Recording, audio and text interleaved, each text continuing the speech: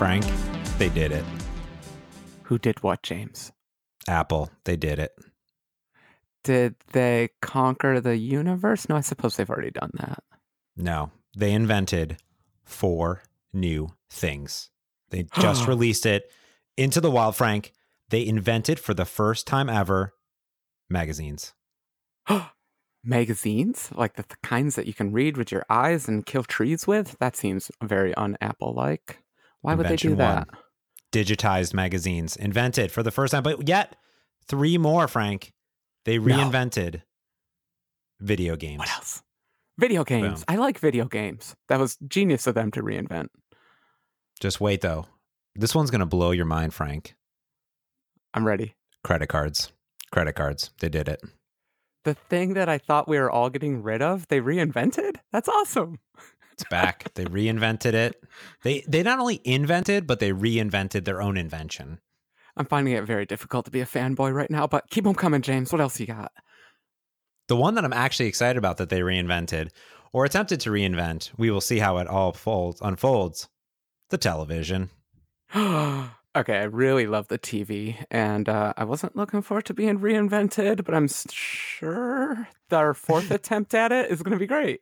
Yeah. So I jest a little bit, but no, today, literally when we're recording, is to date this podcast is the Apple Services keynote event. And Tim Cook and friends got on stage and unveiled these products out into the world. Now, you, Frank, watched it in its entirety. Is that correct? I've seen it all, James. I'm still reliving parts of it. I had no idea. I've been a little bit out of the Apple press, but I found out about at 9:50 a.m. that there was an Apple event today. And I'm like, sweet, I love Apple events. And I was very excited. And then he started out with Webster defines services as. Oh, no. Did you catch that? So I went and I was doing my taxes today, which you and I have talked about, but we're not going to get into. No. I started to watch it and I go, I don't have time to watch this right now. So I watched the Engadget event in 7 minutes, which I will tell you, I feel as if I have no idea in 7 minutes what they announced, which means this event must have been at least 5.5 hours. That's what I'm assuming. Yeah, it was a little long, especially if you're like me and had no idea what the purpose of it was. But it was a services thing. And so you start to think, what services does Apple have? And that's literally how they started, trying to remind everyone what services they have. So they mentioned Siri, music, and then news came up. And I was quite surprised because I don't really use the news app that much, but they seem to be very proud of it. And it seemed like they were really pushing advancements to their news service and then their Apple Pay, as you said. I was just so thankful that there were no music updates. I still have a little PTSD from the music release presentation show, whenever Apple Music was released. That was a tough one. Yeah, this was a good event. I've been listening to a lot of speculation about this event and Apple in general. And we think of Apple as a hardware company, but they definitely want to pivot towards a services company. Because if you think of the services that are monthly renewable, that's free, ongoing all the time. Mm-hmm. And subscription dollars. Subscription dollars. If they can't sell more iPhones, they need to sell you more things on the iPhone. That's right. And they kind of got me. There's 4 things here. I'm not going to be paying for all 4, but we'll leave it to the end to decide what are we going to pay for out of all these new things. I honestly don't think of Apple as a services company. When they said services, I was like, oh, cool. We're going to talk about iCloud and data syncing and all that. I'm like, oh, God, I'm such a developer. That's not what they were going to talk about at all. No, instead, it's all the customer-facing features. Everyone's into this now. Microsoft's a services company. Everyone's a services company. It's the way of the world.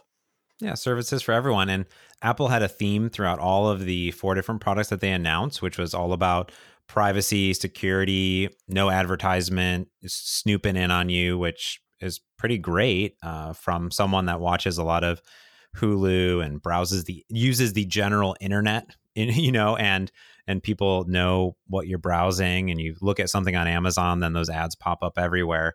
So I thought that that was a nice kind of nod towards this privacy push that they've been on forever. And that popped up very first in News Plus. So you talked about News. They had reinvented the app for the iPhone and tablets and Mac OS. And yeah, News Plus, there's a lot of pluses in this one. Apple News Plus is going to be full access to 300 magazines and leading newspapers. Woo. And I like how Tim Cook opened here.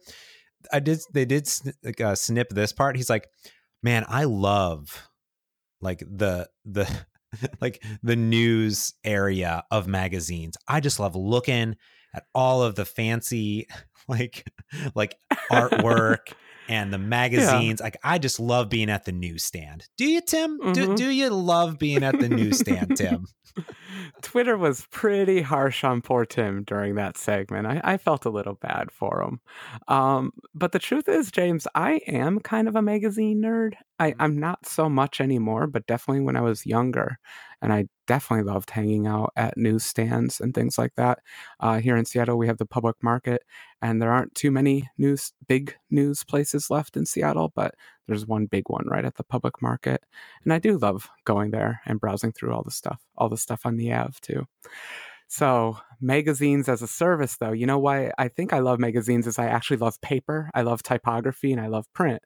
And I'm not sure if I actually like digital magazines, me personally, but it seems like someone at Apple does, so much so that they're doubling down and they got all of these people to cooperate. Boy, that had to be a tough negotiation for them, huh? To get everyone to just join this pool of magazines. I think for any of these services, they're probably pulling teeth, which is probably why it took so long. And I imagine that they delayed a bunch of things because there's 4 different mediums that they wanted to cover. And my assumption has to be that they had to get everyone on board, and they probably waited to even announce it until later. And some of these services don't launch until later in the year, so they're probably going to still roll it out. But I think you're right. I mean, my problem with magazines, I love a good magazine. I get a bunch sent to my house, but I get them all for free from United Miles that I don't use. And we get a People magazine, and Heather does like crosswords and stuff like that. And you know what you can't do on a digital surface if you're just browsing? Do a crossword puzzle, I assume. That'd be cool if they did bake it in. They better bake that in. Yeah, that seems like a kind of minimum viable product there. Yeah. You need to be able to do that.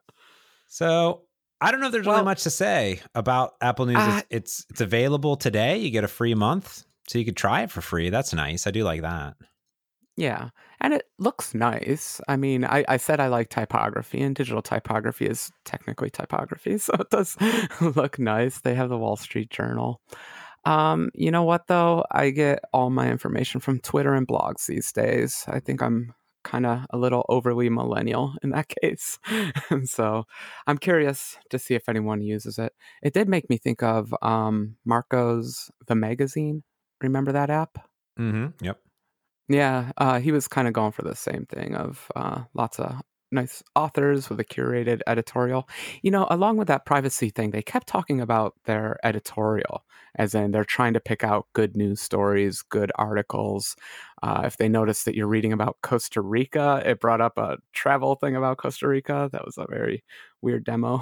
But so, and it's doing all that creepy stuff without being creepy, is the idea. They're doing some machine learning on the device so that it can make all these recommendations. So it's a weird combination of machine learning and this editorial staff. I don't know. Way of the future, I guess. I guess that's fine. I look at my Google Now devices, and when I swipe on my Android device over to the right, then I get all things that are hand curated for me from blog posts and Twitter and YouTube and everything all together.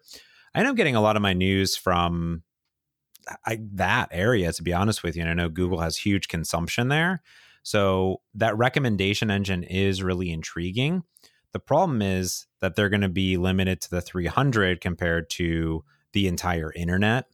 And that's probably good and bad, because the one thing that's nice about magazines and these journalistic websites is that there's more of a true source that you're getting from compared to the wild west of the internet and the blog. So I think there are going to be different generations that will be interested in this. I could see certain generations being into it more, but then other generations not. And I think, for instance, I might think about my parents' generation being a little bit more into this, but then I think of my grandparents' generation, definitely not, right? So it's not just older or younger. I think every generation is probably going to consume media a little bit different.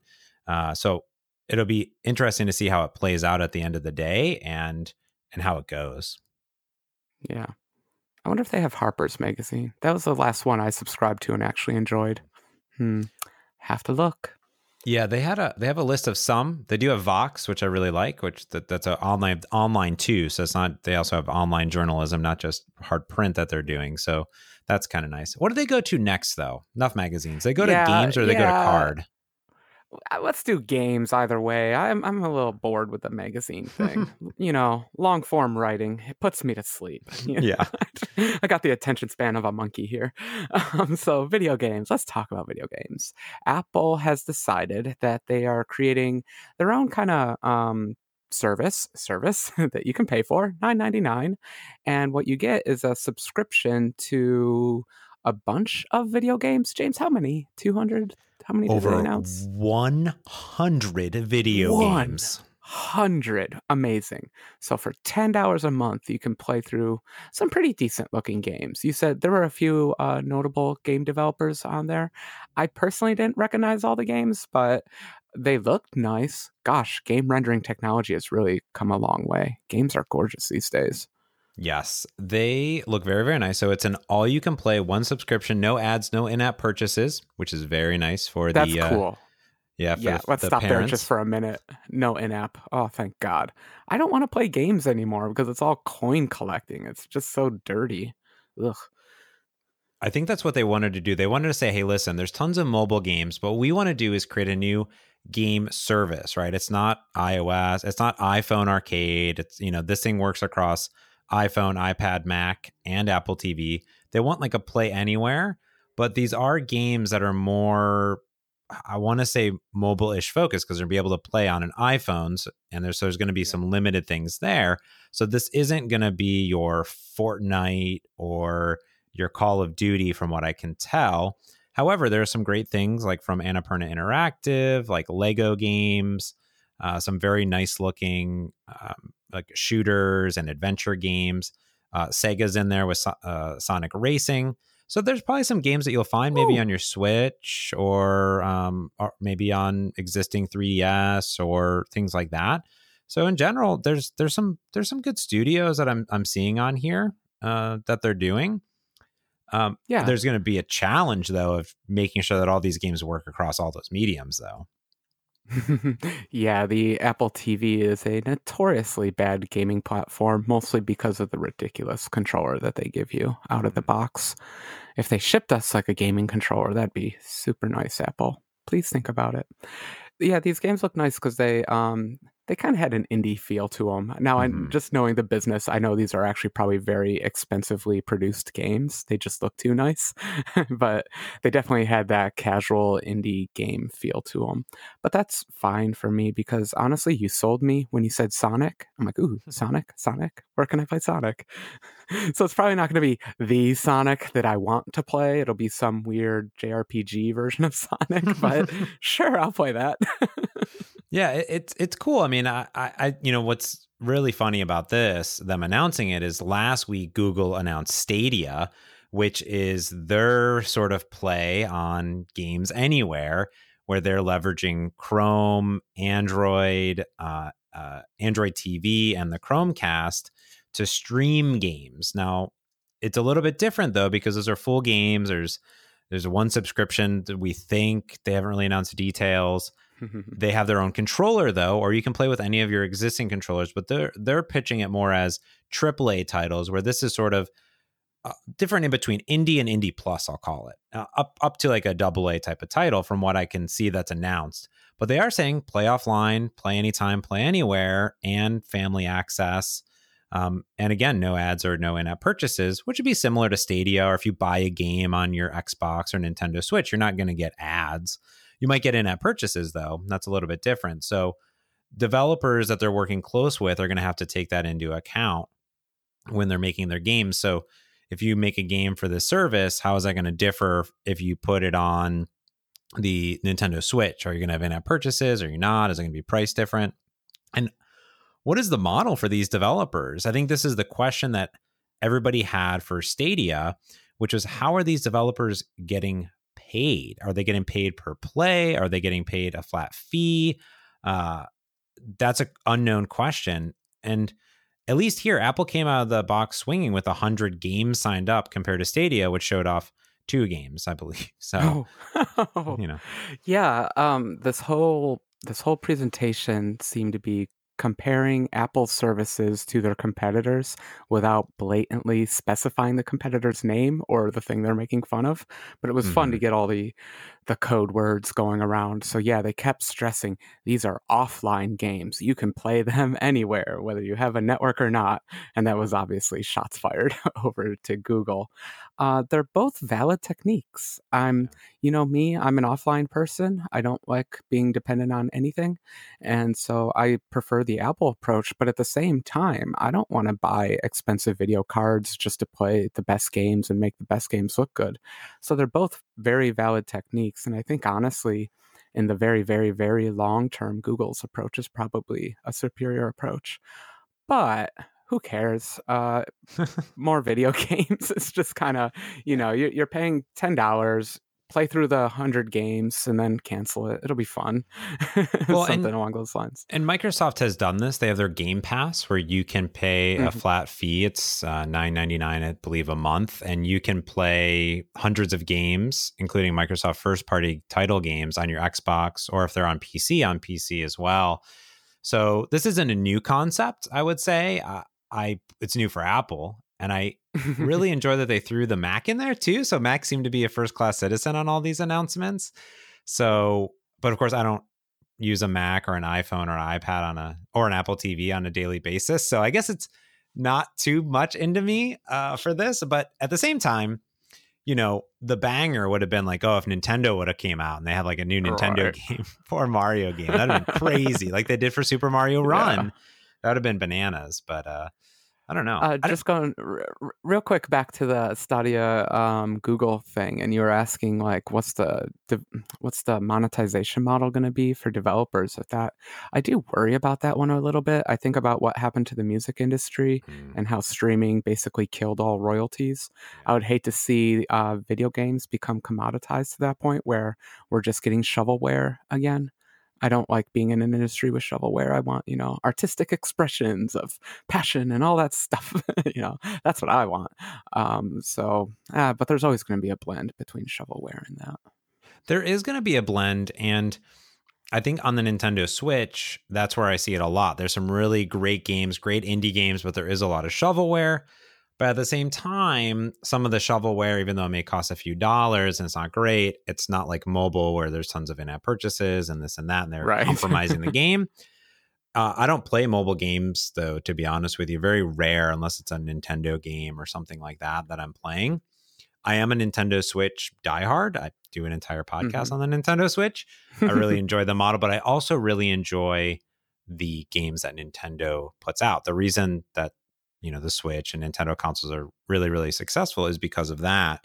So if they can create some unique exclusive games for this, and if it's not that expensive, I just find it as yet another medium in which you can pay to play games somewhere.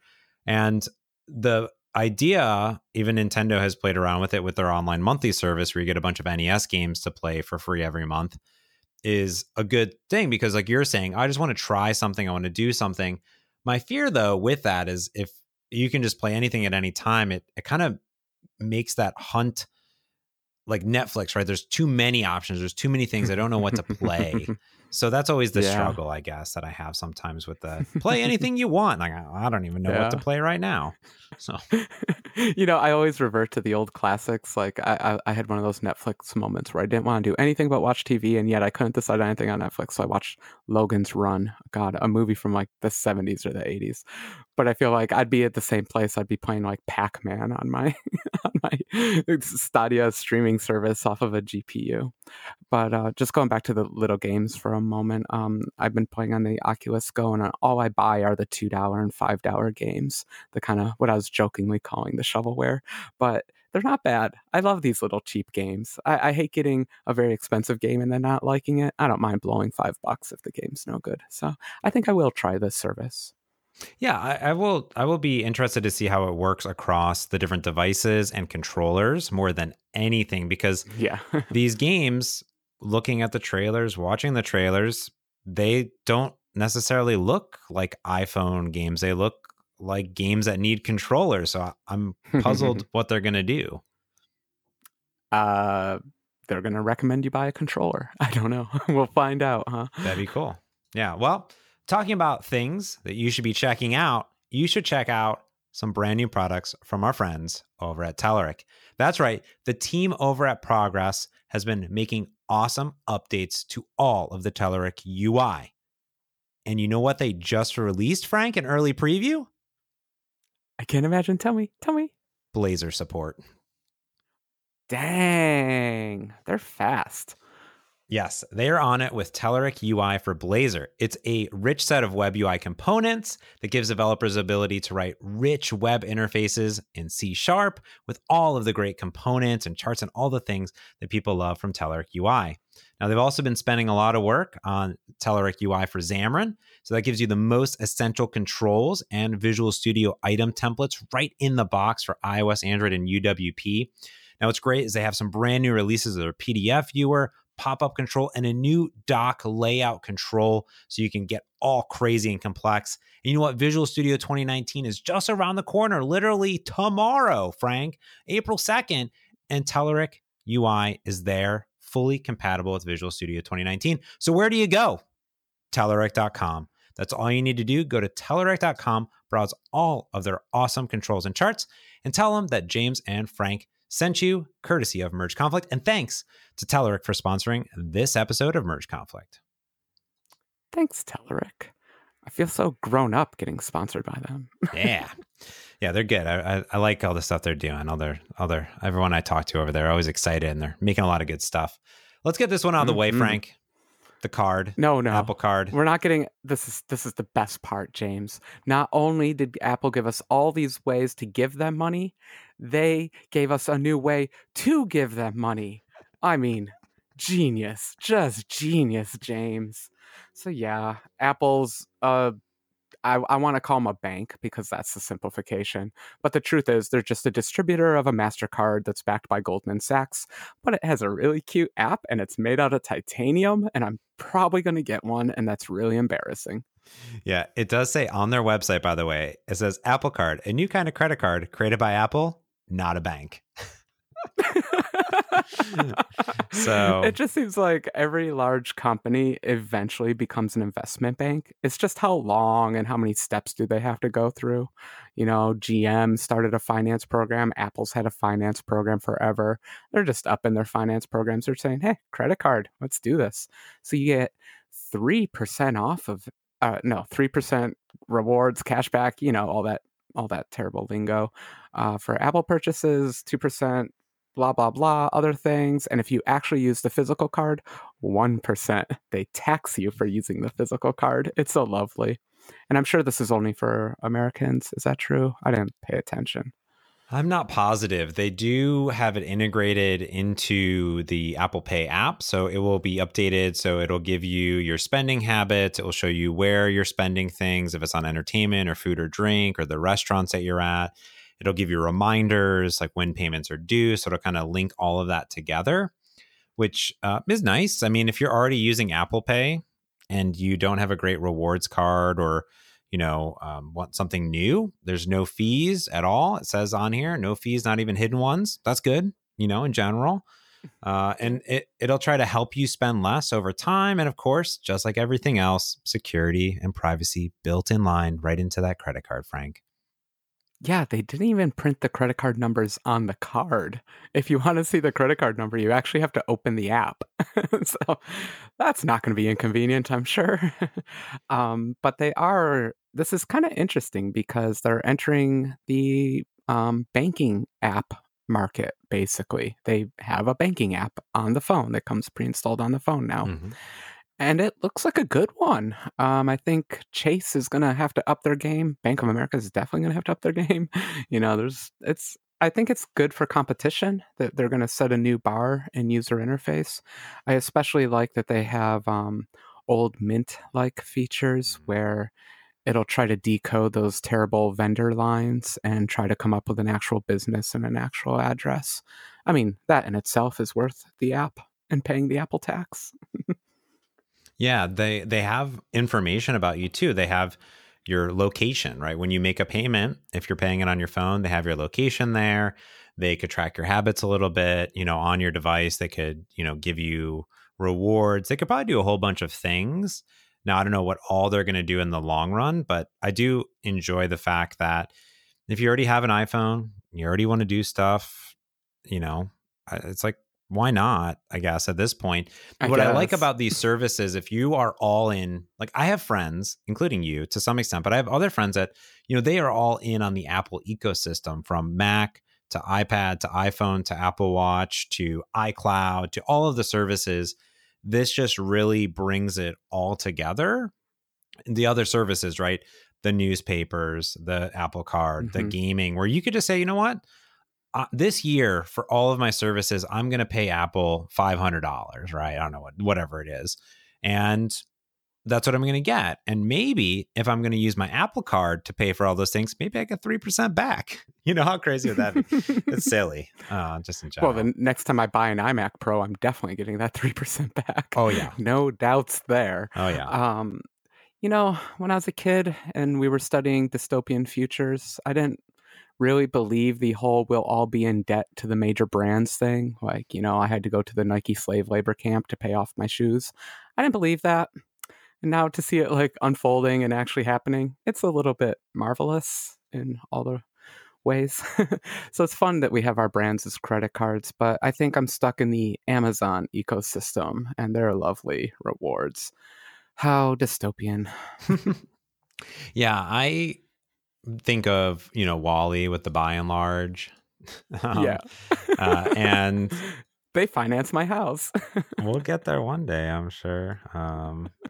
Yeah. Oh, I'm going to get an Apple mortgage. I want to be the first to have an Apple mortgage. There you go. Okay, Frank. Well, okay. Before we get there, maybe you can start to just pay Apple to watch television. How do you feel about that? That's the first step. That's the next step here. Okay. This one I'm excited for because it's been talked about for a long time. Everyone found out that Apple's becoming a production house. They want to become a Netflix or a Hulu. Oh, no, they want to be HBO. I think they want to be HBO. So they laid down a lot of bucks, bought a lot of shows, and have started a new service called Apple TV Plus. Don't forget the plus. And yeah. And this was a weird part of the presentation because we had a bunch of actors come out and pitch their shows. It's like we're all executives getting pitched. And some of them look good. I don't know. Can I pay for another TV service? But it's still fun to see them giving it a go. Yeah. So did you talk about, maybe you did mention, but there's the new Apple TV app with a whole bunch of new features inside that. You went to the you want to go there? You went to the core. I went to TV Plus. Yeah, the good thing. Okay, let's do the app first then. New app, which I don't know. I've used their app for a while now. The whole idea behind the app is that it's a single place to search for all your shows, and it'll point you to the other apps that have the shows. I use this sometimes, but it's actually baked into my TV. I have an LG TV, and it already has that search functionality. So good for you, Apple, but I don't really need it. Well, so what they're doing with this one, though, with the update, is that they will apparently not jump you from app to app, but everything will just be together, and then you can buy things a la carte. So you can buy television channels. So if you want Comedy Central or NBC or ABC, they say that you can buy those a la carte on demand. There's still a lot of unknown things here. But the cool part about this services that's supposed to bring it all together with the Apple TV is that the app itself is going to go beyond the Apple TV device. Yes. This is weird. Like I said, I have LG TV and I tend to use that operating system. It's WebOS. And they said that the Apple TV app eventually in the future will run there. And that's quite an impressive feat. I'm not sure I ever would have predicted that Apple would have moved their app off of their own hardware. It's not something they generally do. But I think this is their recognition that people are getting a little tired of 8,000 devices connected to their TV. Yeah, and what we see here is that you should be able to do multiple things, such as do things on demand with Showtime, Stars, CBS. You should be able to rent, buy movies that are in iTunes or anything like that. You should be able to get your streaming services such as Prime Video, Hulu, ABC streaming or NBC streaming, and get live television such as Spectrum, DirecTV Now, and PlayStation Vue.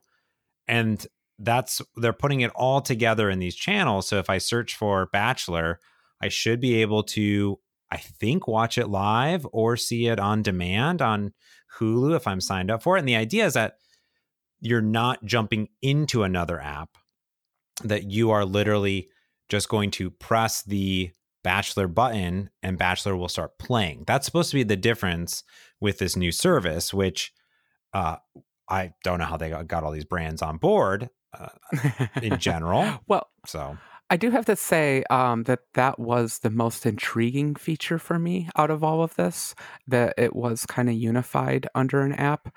And that's because you know how they always offer when you rent something, do you want standard def, HD, or UHD? And some people have really good 4K streams, other people have terrible streams. You can never tell the quality of anything until basically you've already rented it. And I don't know if I imagined it or not, but I think someone said something about like a consistent quality viewing experience. So I'm curious if they're, setting a higher standard. I don't know if we're just, if they're just routing around to other people's servers or if they're forcing them through their own servers, that kind of stuff. But gosh, I would love it if they solved the problem of, oops, I accidentally rented an SD quality video on my 4K TV and it looks like garbage.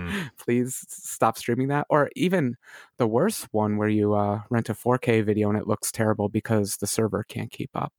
Those are the worst. Yeah. Or you're watching a service and there's ads in it. Like we have normal Hulu and there's ads and the ads are terrible or they hiccup or have issues or are targeted at you. Like, are these not targeted or are they targeted? I'm kind of confused. Now they did say, like you said, they're going to go on iPad, iPhone, Apple TV, Mac, AirPlay enabled, streaming boxes, smart TVs, and streaming sticks. Now, not my Google TV, obviously, but anything but my Google TV apparently will be on. I was pretty happy to hear it was going to be on the Mac, honestly, because, when I'm bored, sometimes I'll put on the YouTube, but that's basically all I ever put on my Mac. So it'd be nice having a little app to watch something a little more interesting. Now, I'll tell you just YouTube. I'll tell you why I'm excited and if they do this right. Okay, Frank, here's the problem with television, and I don't know if they'll be able to solve this. Okay. Hit me, James. We in our house have an HD home run tuner, like over the air tuner, because I want to watch ABC, NBC. These are this is free television. I don't know if you know, but they do this in America free. With ads, James. You got to watch ads, but it's okay. Yes. They call them commercials. They have a fancy term for these ads. They do have those fancy advertisement commercials. So you can plug in an antenna, and where we live in Seattle, you hopefully can get reception. You'll get it. Now, we've been pretty okay to watch The Bachelor live. It's the only show that we watch live is The Bachelor because everything happens in real time. Seahawks? Go Hawks. No, I go to Sounders games. I don't go to really anything else. But okay. I use the bunny ears just for the football. Yeah, so bunny ears, right? There are bunny ears. That's what they used to call them back in the day. And I believe a lot of people still get television this way. So this totally works great with my Android TV. Like I have it plugged in, it's over the network. I can stream it to my TV. Bingo bango, pretty great. Now, I was having some issues in the last month or two, and I just couldn't get a good reception. So I go, gosh darn it, there's only a month left. I'll sign up for Comcast live streaming TV. Like I said, it's $10 a month.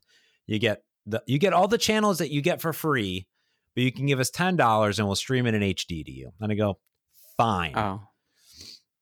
So it's like in a browser or it's on the TV? How is it actually So here's the best part. presenting? So they do have apps, but they don't have one for Android TV.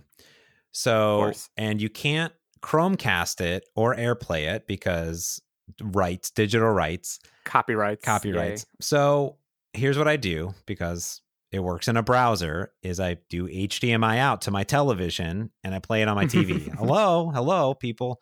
So anyways. I still feel like some of the DRM used to be able to catch that scenario too. So I think you're actually pretty lucky. Yeah, so that worked fine for me, and we can watch on our TV. Worst comes to worst, we could watch on the laptop. But that was fine. But then I got the bill, and it was not $10 a month, Frank. Oh, what was it? So it was $10 base, but then because Comcast is Comcast, they have to add on all of the local and broadcast and local fees and all this stuff. It ended up being, I love it, $35 extra. 35 extra, so you got up to 45? Well, total. 35, like 35 total. 35 total. Okay. Yeah, but you're very close to like a cable bill at this point. And it feels like that's all they're trying to push you to. Yes. So I called them up and I canceled, and they were very polite, and they said, yeah, that's fine. We'll take it off immediately. And I was mind boggled. So in this instance, I would really appreciate that. Oh, I want to watch ABC live right now. Let me subscribe for $5 a week, $10, whatever, right? A la carte, whatever, because that's shenanigans that they can add on all these extra fees. I've always hated the cable companies, and now I just hate them even more after this experience, you know? So I don't know if Apple can fix that, because they might just be integrating into the existing streaming services. Like, oh, do you have Comcast streaming? Like, now you can get it through here, which doesn't necessarily solve my issue. Yeah, well, they did show off how quick it is that you can subscribe to a channel, and that's a little bit scary. I hope they have parental controls for that one.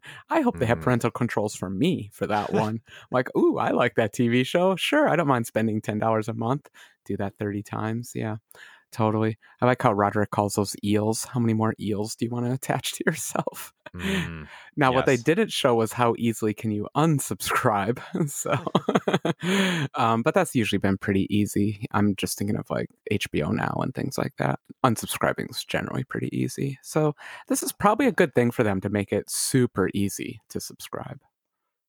Yeah, and it makes complete sense that all of these places and all these companies most likely didn't want to do any of this, but because Apple's Apple, and they're like, hey, we're doing this. You're either on or you're not. And we control the App Store. You're going to be doing this.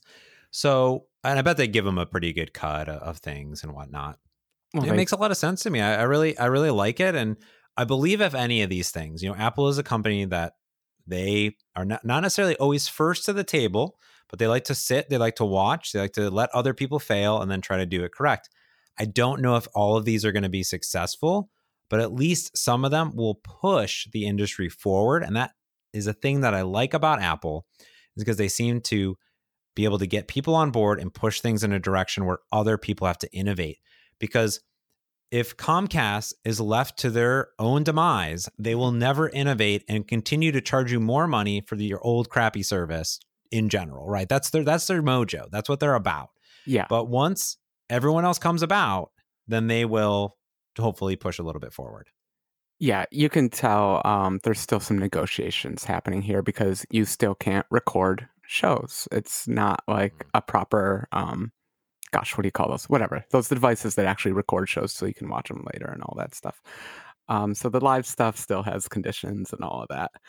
But yeah, I would not want to play in that field. It seems like all we do now is pay for more and more services. So any consolidation attempts, I guess I'm just kind of by default for, even if it just means consolidation of the payments. I suppose I'm still for that, just so I don't lose track of all the things that I'm subscribed to.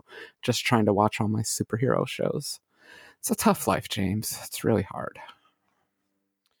Yeah. Well, I'm excited to maybe give Apple some money because you know what I have sitting in my bottom drawer, my device drawer, Frank? Better be $10 a month.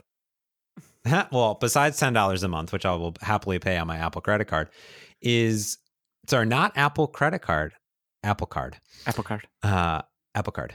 I have a Apple TV developer device from 2015, 2016. I just need to upgrade that puppy. Got boom, smooth streaming. So I can actually test this service, Frank. I'm very excited about it. Ooh, the developer device. This is also known as the $1 Apple TV. This is cool. Yes. I have one too. I haven't upgraded it in forever because I'm like, I'm never going to have a better deal than $1 for an Apple TV. I've never turned it on and I never sold it because I felt really guilty that I got it for $1 and I did want to try to develop stuff for it. And it's sitting there just in case one day I do. Well, now you can write an amazing game, get distribution rights by Apple, join the big leagues, have cool testimonial videos done of you in black and white that are very emotional, and you'll be on your way. Yeah, there you go. Easy peasy. So well, that does it. Are you signing up for everything? What's your plan? Not everything. Skipping the magazines. Gonna get the card just because I want a hunk of titanium that has my name on it. Roundup. What else am I doing? I'm gonna try the Apple TV Plus, all their new shows, just because I'm a TV addict. I'll try it for a month. Probably cancel. And you? I will try I will wait to see how the TV service is and then give that a go. Only because the TV service solves an issue that I currently have. Games, I got too many of them. Magazines, I have too many physical copies and I have too many credit cards. So the TV one attempts to solve an actual problem that I have. Yeah. Consolidation. Good stuff. Yeah. And not getting ridiculous bills. Good stuff. And the nice thing about the TV is that I watch TV on the TV. I rarely watch TV on other devices. It's nice to be able to do it like on a smart display or on my phone, but 95, if not more % of the time, I watch my TV on a TV because I have a big 55-inch TV. I want to watch it on the big screen. That's why I bought that TV 7 years ago. 1080p. I don't need 4K. You need 4K. I only use the Apple TV to watch Star Trek because we're required by American law to pay for CBS All Access and watch on an Apple TV. There you go. Can you do CBS All Access? Can you watch live like as it's happening in real time? No, I believe that is yet another CBS, even more All Access, and you need to have a deal with Comcast or your local cable company. God, the telecom industry is a mess. What a mess. Apple, fix it. That's all I'm saying. Do it. All right, Frank. Yeah, I think we're gonna wrap it up because we can't solve everything. And maybe Apple can, but we'll find out this fall when everything is finally launched and we can maybe do a 1-year retrospective on the Apple services that we all know and love and use every day by and large. All right, Frank. Well, that's going to do it, I think, for this week's episode. I do want to say one thing, Frank. What's that? About our podcast. Do you love it? Do you hate it? I do love our podcast. Good. And last week, we did an episode on AOT and LLVM. Ooh, I like that topic. Yeah, it was basically you running the show. And we had a listener, Justin, reach out. And he said that one of his friends is legally deaf, and he had asked if we had transcripts for the show. Yes. This is hard. I've run podcasts in the past, and there just aren't very many. It's kind of expensive to get a professional translation because it turns out podcasts are kind of long. And so we can't really afford a professional translation. Yes, they are long, and I had researched them for a long time and they are expensive. So there's something I wanted to try, and we're going to get feedback from Justin and Rev on this, but I did find a service that does automated machine translations into transcripts. And last week's episode and this week's episode will be the first ones that have these on there. So they're automated, but then I go through and I spend 10 to 15 minutes and I clean them up. They have nice online tools to do this. I use a service called Teamy or something like that, which is still not free. It's 10 cents a minute, which is much more much cheaper than the $1 to $1.50 per minute to have a human do it. So since we have a lot of wonderful Patreon supporters and we're at a relatively great goal that we wanted to hit anyways, instead of doing a newsletter, I thought that we could really open this up, be more inclusive. And other people have asked about transcripts and provide transcripts going forward, at least machine and cleaned up by me. Now, I believe that we can also automate this so people could go in and clean them up later too. I need to look into this. So kind of crowdsource if they wanted to. Last week's episode I did, and it did a really good job. It has a hard time with .NET and LLVM because it would just mess it up a little bit, but it did a good job of highlighting it and letting me clean it up. So we're going to give that a go, and we're going to get some feedback from Justin and his friend who is deaf, and we will see how that transcript goes. But when you go to mergeconflict.fm, there's a few things you can do there. Obviously, if you want to become a Patreon supporter, there's a button there if you want to join us in our Discord. Now, if you go to this week's or last week's episode, when you click on the link, so /142 or 143, right up top, you'll see a transcript button. And when you click on that, you will see time codes of the entire podcast. It's just a big text file. And it mostly says speaker 1 or speaker 2. It randomly had speaker 3, so I don't know what happened there, but kind of funny. So it's our other personality. This is really exciting. I think every podcast should have a transcript to obviously help everyone who can't hear. And if nothing else, for the Google juice. I mean, it's just good to have a written text. I went so far as I used to upload YouTube videos because they had an automatic transcription service. So I'm glad that you found a better service than that. This is really good news. I'm excited that we have this. Yeah.